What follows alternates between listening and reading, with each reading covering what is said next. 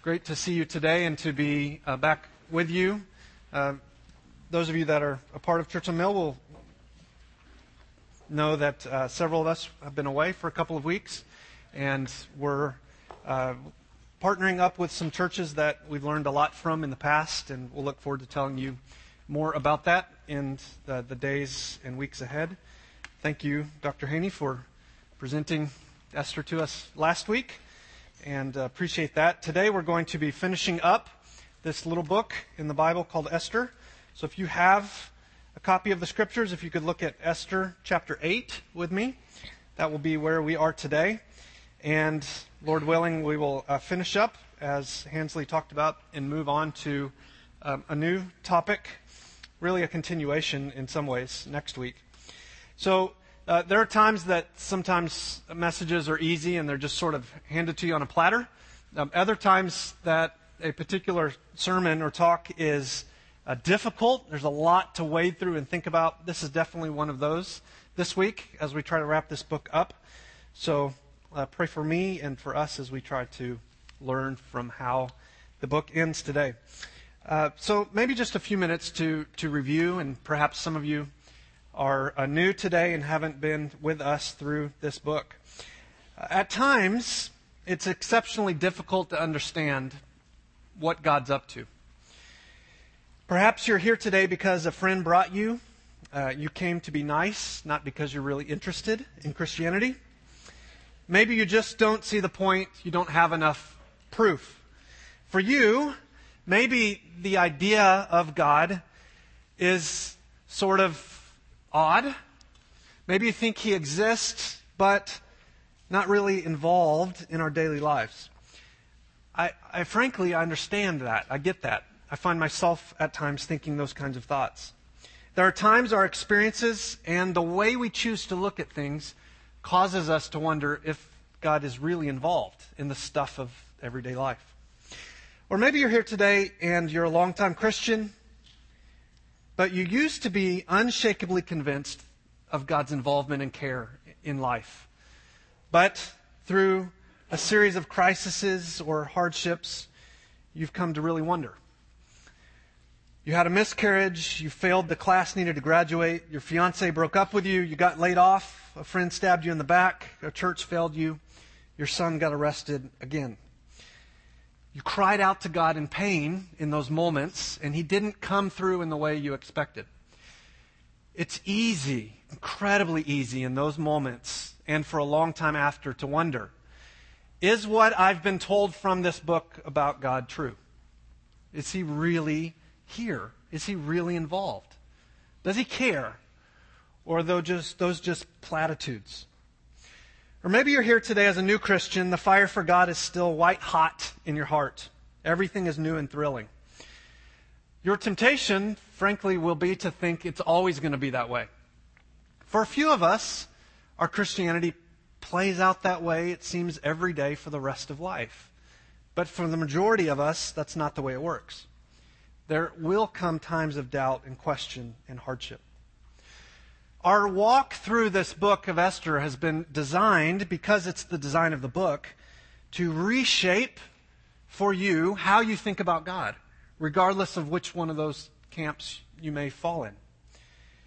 There are times when God chooses to do miracles. There are times when the alcoholic gets saved and the desire for alcohol is just, boom, gone, overnight. It's just gone. There are times when a spouse forgives infidelity because she wants to forgive the way Jesus forgave her. There are times that cancer simply disappears. There are times that a wayward child comes home repentant, that money for the bills just shows up. Some of us have experienced those moments, right? Where it's clear and it's undeniable, God is here and God has worked. But there's other times when our perception is that God's asleep, or He's off on a vacation, or He's too busy to deal with our little problems because He's got really cataclysmic, world-size issues to deal with. If we're honest, when life is smooth, that doesn't bother us all that much.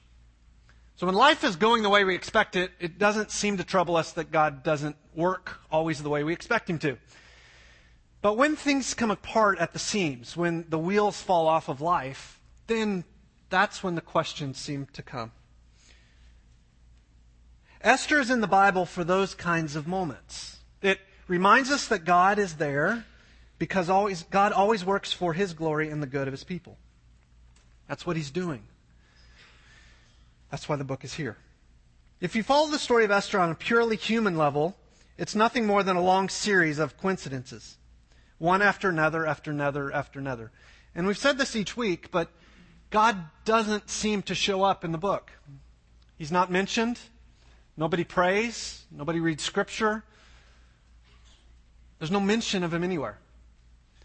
And so if we follow the story on merely the surface level, it seems like there's just coincidence after coincidence after coincidence. I made a list of just a few of them. If the king in the first chapter had not gotten sloppy drunk, he wouldn't have called for his wife to be paraded in front of the other drunken men. If Queen Vashti hadn't refused to come, she would not have had her crown removed. If the king wasn't a pervert, he never would have started the Bachelor Persia. If there was no Bachelor Persia, Esther would have never slept with the king. If she hadn't slept with him, she never would have become queen. If the king, later in the story, hadn't been able to sleep, or rather, if he had been able to sleep, he never would have had the annals of his kingdom read to him, and so he wouldn't have learned that Mordecai had not been honored. And if that had not happened, then Mordecai, not Haman, would have died. If Esther had not become queen, she never would have had occasion to ask the king to spare the Jews from annihilation. If the Jews hadn't been spared genocide, Jesus wouldn't have come. If Jesus hadn't come, there would be no salvation, and you would be at home asleep right now.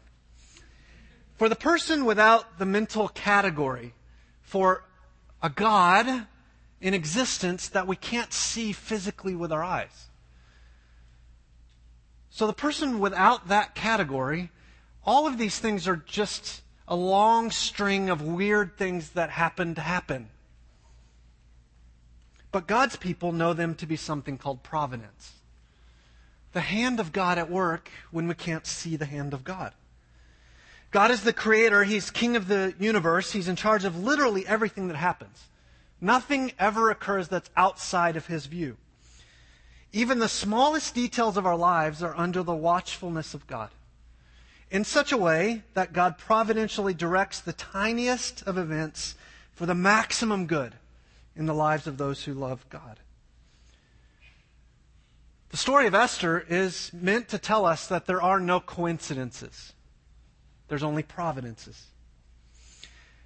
Dr. Haney ended last week's message with a reference to Romans chapter 8. I'd like us to look at it in a little bit fuller breadth. Here's what it says.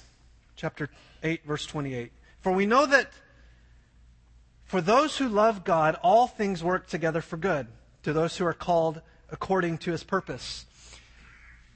Dr. Haney did a great job of drawing out what that good is. Verse 29 tells us. For those who He, God, foreknew, He also predestined to be conformed to the image of His Son, in order that He might be the firstborn among many brothers. And those whom He predestined, He also called them. As He called, He justified them. Who He justified, He glorified. What then shall we say to these things? If God is for us, who can be against us? He who did not spare His own Son, but gave Him up for us all, how will He not also with Him graciously give us all things? Whom shall bring any charge against God's elect? It's God who justifies. Who is it to condemn? Christ Jesus is the one who died. More than that, who was raised, who is at the right hand of God, who still is interceding for us. Who shall separate us from the love of Christ? Shall tribulation or distress or persecution or famine or nakedness or danger or sword? As it is written, for your sake we're being killed all the day long. We are regarded as sheep to be slaughtered. No, in all these things we are more than conquerors through Him who loved us. Here's one of the great couple of verses in all of Scripture. I am convinced that neither death, nor life, nor angels, nor rulers, nor things present, nor things to come, nor powers, nor height, nor depth, nor anything else in all creation will be able to separate us from the love of God in Christ Jesus our Lord. That is great news. What's Paul saying? He's saying, Christians, there's nothing that happens in your life that has not first passed through the hands of a good, loving, gracious God who promises to use each and every one of those things for the good of making you more Christ-like, for the good of producing more maturity in you as you follow God. Sometimes it's easy to believe that. Other times, it's exceptionally difficult. One of the greatest things we can do for each other as brothers and sisters in Christ is come alongside one another in those times when it's not easy to believe that is truthful, and to encourage each other to stay strong and to trust God and to be honest in the doubt. Esther is a great book to use to help each other in those times. That's what we've said as we've looked through this story. That's what we've been reminded of as we've considered this odd little book. Now today, what we need to do is finish out the story. Frankly, if you don't know how the story ends, the easiest thing to do is to just stop at the end of chapter 7. Just to pretend the last 3 chapters aren't there. Just to cut them out. But of course they are there, so that's not the best way to handle this. But up till now, here's what's happened. Haman is dead. The king had him killed. Esther came clean. It seems that in the process of interceding for her people, she has found faith and come to follow God. Mordecai is now the second most powerful man in the nation. So it's a Hollywood ending. God's people were supposed to be wiped out, but Esther has now come clean. God's been at work, even when you can't see him. Pretty cool story, right? But the book isn't over. There's more left. And if you know the rest of the story, here's in essence what we find. There's still a huge problem. Haman may be dead, but the edict that the king signed to have all the Jews killed still stands. It's still in force.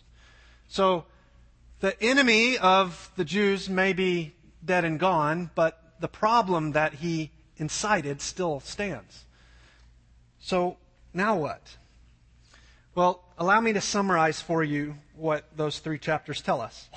Esther goes back to the king, risking her life a second time, and begs for the Jews to be spared. She essentially says to the king, don't follow through and kill all the Jews. And the king comes back with what is kind of odd. If you were reading it in the Message version of the Bible, it says this essentially. Geez, woman, I didn't have you killed for barging in on me. Instead, I killed Haman. And then I gave his place to Mordecai, along with all of Haman's possessions. I really don't care about the rest of the Jews, but you can do what you want. It's brutal, heartless, selfish leadership. I hope you pray for those who are in power in our government. They have tremendous power. The temptation to rest in that power instead of a power greater than them is great. Pray for those who are over us, as the Scriptures tell us. Because the edict to kill the Jews couldn't be revoked, Mordecai and Esther at this point essentially sought a new decree that would overturn the first one. So look at chapter 8, verse 11. And to cover all this ground, we've just got to zoom in the story at particular moments, read scriptures, and then zoom back out and consider what they mean. Here's what it says. They issued a new edict, and here's what it says, saying that the king allowed the Jews who were in every city to gather and defend their lives, to destroy and to kill and to annihilate any armed force of any people or province that might attack them, children and women included, and to plunder their goods. great scripture to have your 3 or 4-year-old memorize. All right, a little further down in the story, verse 15, this tells us what happened as that edict goes out. Then Mordecai went out from the presence of the king in royal robes of blue and white, with a gold crown and a robe of fine linen and purple, and the city of Susa shouted and rejoiced. The Jews had light and gladness and joy and honor, and in every province and in every city, wherever the king's command and its edict reached, there was gladness and joy among the Jews, and a feast and a holiday. And many from the peoples of the country declared themselves Jews, for fear of the Jews had fallen on them. The reversal of the story couldn't be more dramatic. Couldn't be more dramatic. The Jews were marked for annihilation. There was a day set out where all of them were supposed to be slaughtered. But now they've been given the right to defend themselves when they're attacked. They did not have that right. They were all going to be killed. And now they're told by the king, and it's issued throughout the province, every province, you can defend yourself. The city of Susa was in confusion early in the story. Now we see them in joy and in harmony. People knew that the Jews were going to be killed because the Persian Empire called for their death, but now they're fearful of the Jews because they were given the right to bear arms and defend themselves. Esther kept her ethnicity and faith private, but now she boldly intercedes in public for her people. Mordecai was in agony and mourning, but now he's joyful as his people are spared, and the enemy, Haman, is dead, and the role was given over to them. It's really hard to summarize and to get the tension in the story as we've looked at it all of these weeks. But everything has been turned on its head. By writing a new decree and giving the Jews the right of self-defense, Esther and Mordecai probably hoped the story would be over. In other words, the first edict that went out to mark them all to die couldn't be overturned. But they're hoping that now, if everyone knows the Jews can defend themselves, maybe they'll just simply cancel themselves out. Are you with me? But that's not actually how the story plays itself out. Look at chapter 9, verse 1. Now the 12th month, which is the month of Adar, on the 13th day of the same, when the king's command and edict were about to be carried out, on the very day when the enemy of the Jews hoped to gain mastery over them, the reverse occurred. The Jews gained mastery over those who hated them. The Jews gathered in their cities throughout all the provinces of King Ahasuerus to lay hands on those who sought their harm. No one could stand against them, for the fear of them had fallen on all the people. History tells us that the Jews defended themselves against those who attacked them. And on the day that they were all supposed to die, they didn't. Thousands of people died at the hands of the Jews instead. God's promise to Abraham way back in Genesis to create and preserve a people group through which all the nations of the earth would eventually be blessed is seen playing itself out here in the book of Esther. When they were all supposed to die, God preserved them. Esther proves it.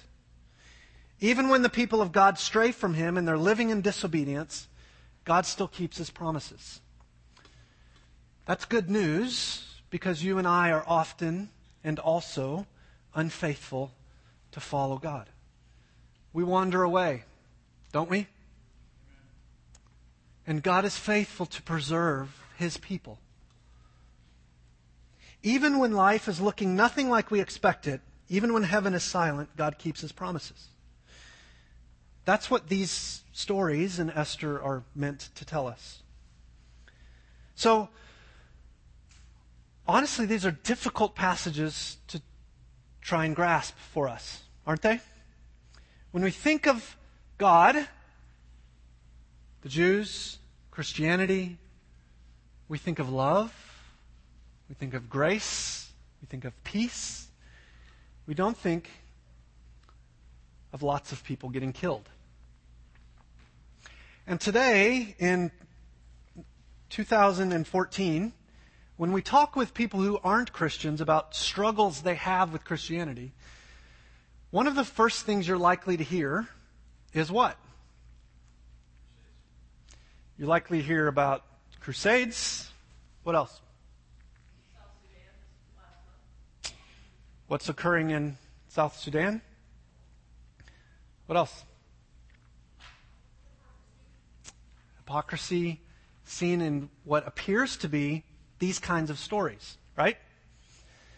So I'd love us to not gloss over that, but to take a few minutes to speak to it. How do we as Christians today understand stories like this in the Old Testament? Stories where it's very clear that God's people acted in such a way that's very different than what we would understand to be the godly thing to do. I'd imagine none of us in the room today, if we were wrestling through writing the end of Esther, this is not probably the way we would have told the end of the story. At least it doesn't leave me with warm fuzzies. We imagine that a God of love means that all the people are converted and they live happily ever after. We imagine the story ending at the end of chapter 7. We imagine chapter 8, chapter 9, chapter 10 not being there. The God of our conception is not a God that would say, okay, Jews, it's okay to defend yourself. You are welcome to kill those who are seeking to kill you.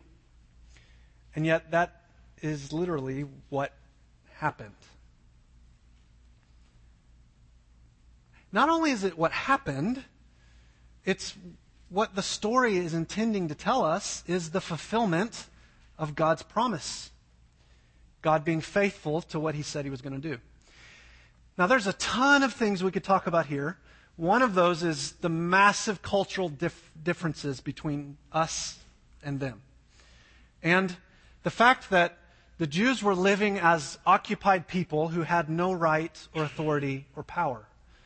And so them being given the right to defend themselves isn't so much you being given the right to shoot someone if they break into your house in the middle of the night, but a people group being told, you don't merely have to roll over and die. You can stand up for yourself, and genocide doesn't have to be how the story plays itself out. That's actually what happened here. This wasn't mainly vengeance for an evil that they thought might happen. It was self-defense of the people of God. But there are some troubling aspects to this story. Commentators vehemently disagree about this, and I'll just be candid and tell you that. But my reading of Esther leads me to believe that while the Jews acted mainly in self-defense, there are sprinkled in the story hints of things that seem less than ideal for what the people of God should do. So, for example, look at chapter 9, verse 5. They, the Jews, struck all their enemies with the sword, killing and destroying them, and did as they pleased to all those who hated them. Or down at verse 12. The king said to Queen Esther, in Susa the citadels the Jews have killed and destroyed 500 men, and also the 10 sons of Haman. What then have they done to the rest of the king's provinces? Now what is your wish? It shall be granted to you. What further is your request? And it shall be fulfilled. I would like Esther at this point to say, that is sufficient. God has been faithful. He has demonstrated his power. We're alive, we're not dead. Let there be peace. That would seem to me to be the godly thing for her to say at this point. But there's a problem. That's not what she says. Verse 13. Esther said, if it please the king, let the Jews who are in Susa be allowed tomorrow also to do according to this day's edict. In other words, give us another day for some more killing. and let the 10 sons of Haman be hanged on the gallows. So they're already dead, but that's not enough. Let's ram them on stakes and hoist them into the air. So the king commanded this to be done. The decree was issued in Susa, and the 10 sons of Haman were hanged. To this day, there is a festival every year celebrated among the Jews called Purim. It was not long ago.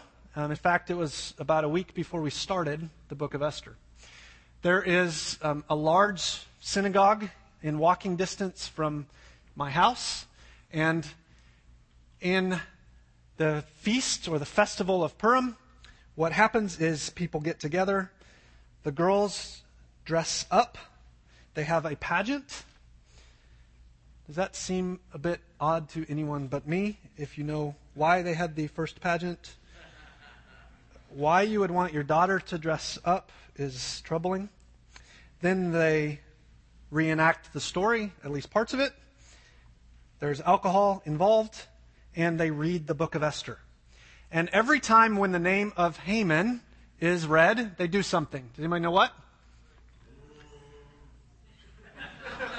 They boo, they hiss, they beat on pots, they yell, they rattle.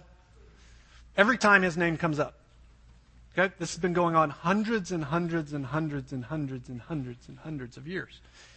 Still happening right in our own city. Every year. This doesn't seem to me like brokenheartedness over the reality of sin and the terrible consequences it brings. It seems a lot more like the settling of scores. Now, the story of Esther is all through it, this commingling of good and evil. So, why the story would end without it should not seem all that odd to us. The downfall of the proud and the exaltation of God's people, the demise of God's enemies and the blessings of God's people are themes throughout the Bible. So, Haman's death was just. Self-defense against those who hated the Jews was just. At this point in salvation history, God's judgment against evildoers came through God's people. So they weren't disobeying God in what they did. Generations before Esther, Haman and Mordecai and Xerxes were ever born, the Amalekites attacked the Jews, and God said that they were all going to be wiped out. Esther shows us how that happened. They were doing what God told them to do. But really the question we're asking when we ask these questions isn't so much about back then, it's really more about right now. Right? It's really more, are we called to the same course of action? Does the church defend itself by force? Do we as individual Christians? That's really what the story begs us to talk about. The answer clearly has to be no. On this side of the cross, when we look at the life of Jesus, when we look through the lens of his self-sacrifice on the cross, we're called to something much greater. We're called to a fuller, more rich understanding of God's work. Jesus calls us to forgive regardless of how many times we've been offended. He calls us to turn the other cheek. He calls us to never seek our own revenge, but to even love our enemies. To bless those who curse us, to do good to those who hate us, to pray for those who use us up and spit us out. So, before you turn your nose up at the Jews for enjoying their victory more than they should, I would encourage you to seek your own heart. To search out what's going on in your own soul. Is there anyone who's harmed you that you're gently twiddling your thumbs, longing for their demise? Is there someone who's inflicted a hurt on you that you're hoping somebody else will inflict a hurt on them? Is there someone who's spit in your face, metaphorically, of course, that you're praying God would send along some poor soul who would spit in their face? Do you daydream about settling the score? In the recesses of your soul, are you privately lurking about looking for the demise of those who hurt you? Brothers and sisters, God calls us to more. He calls us to better. You see, the Jews at this point in Esther's story had this much of the picture. We have this much. Romans 12 says, repay no one evil for evil, but give thought to do what's honorable in the sight of all. If possible, so far as it depends on you, live peaceably with all. So it's not completely up to us. So the person that has offended me, I can't control their actions, but I can, with God's strength, control how I react to them. If possibly, live peaceably with all. Behold, never avenge yourselves, but leave it to the wrath of God. For it is written, vengeance is mine, I will repay, says the Lord. To the contrary, if your enemy is hungry, feed him. If he's thirsty, give him something to drink. For by doing so, you will heap burning coals on his head. Do not be overcome by evil, but overcome evil with good.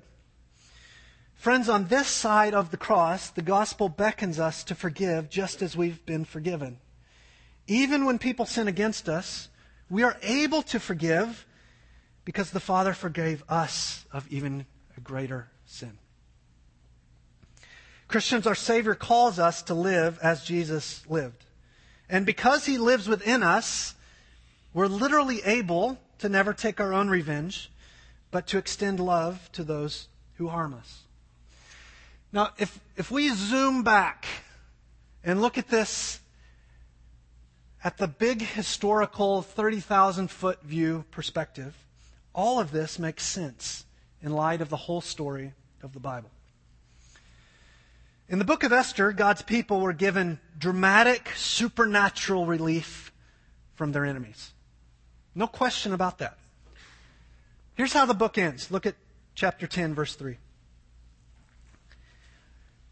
Mordecai the Jew was second in rank to King Ahasuerus. And he was great among all the Jews and popular with the multitude of his brothers, for he sought the welfare of his people and spoke peace to all his people. Peace. That's how the book ends. Peace. Peace. The full weight of the Persian Empire was supposed to fall on the Jews, but God's people supernaturally prevailed. They exist today. We exist as a church because the story played itself out this way. God gave them peace. Throughout the last several chapters, there's this recurring theme that comes up. It uses this phrase, as the days on which the Jews got relief from their enemies. They had relief. Isn't that what you want?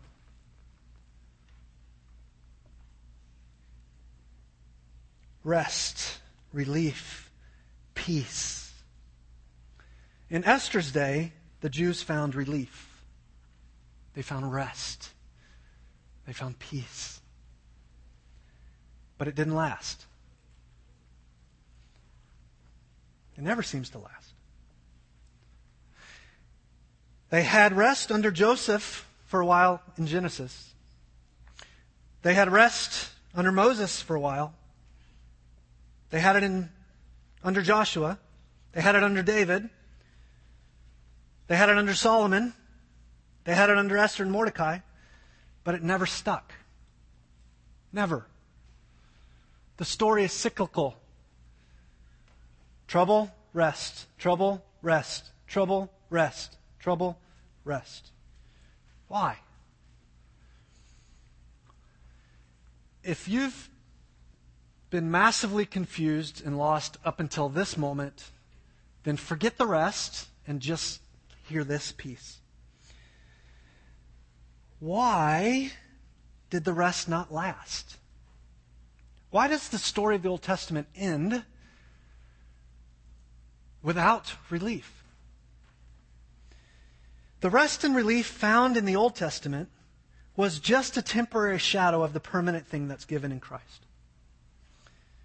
If you listen to the Old Testament closely, you begin to hear people like Isaiah and Daniel prophesying that someday a perfect Messiah would come who would give a better rest, a lasting rest, a more full rest. This rest would be an ultimate rest, a permanent release, a total, final, unending peace, a complete, all-encompassing state of well-being and joy in God. Friends, ultimate rest or relief from the greatest enemy is given in Christ. The greatest enemy the Jews faced wasn't Persia.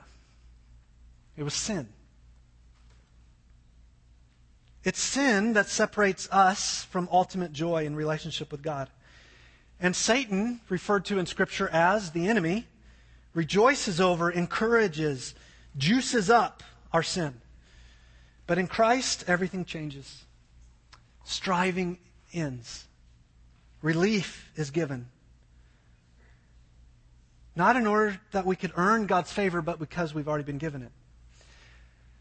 That, when we think of the story on the grand scale, helps us understand things Jesus said like this. Matthew 11:28. Come to me, all you who labor and are heavy laden, and I will give you rest. Take my yoke upon you and learn from me, for I'm gentle and lowly in heart, and you will find rest for your souls. For my yoke is easy and my burden is light. The book of Hebrews picks up this theme and it says, for we who have believed enter that rest. My dear friends, the rest given to Esther and Mordecai was great. It was miraculous. It was supernatural. But it didn't last. Today, you and I are offered a better rest. We're offered an eternal rest. We're offered a rest in Christ from everything that would separate us from Him. That's what we're all really looking for. So, non-Christian in the room, do you want relief?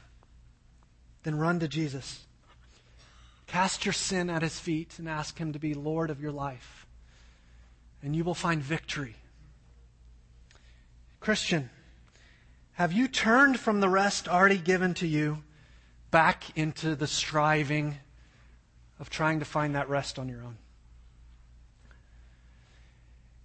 It's possible and actually probable that you can be living in far less than the rest you've already been given in Christ. You can be striving for the thing you've already been given.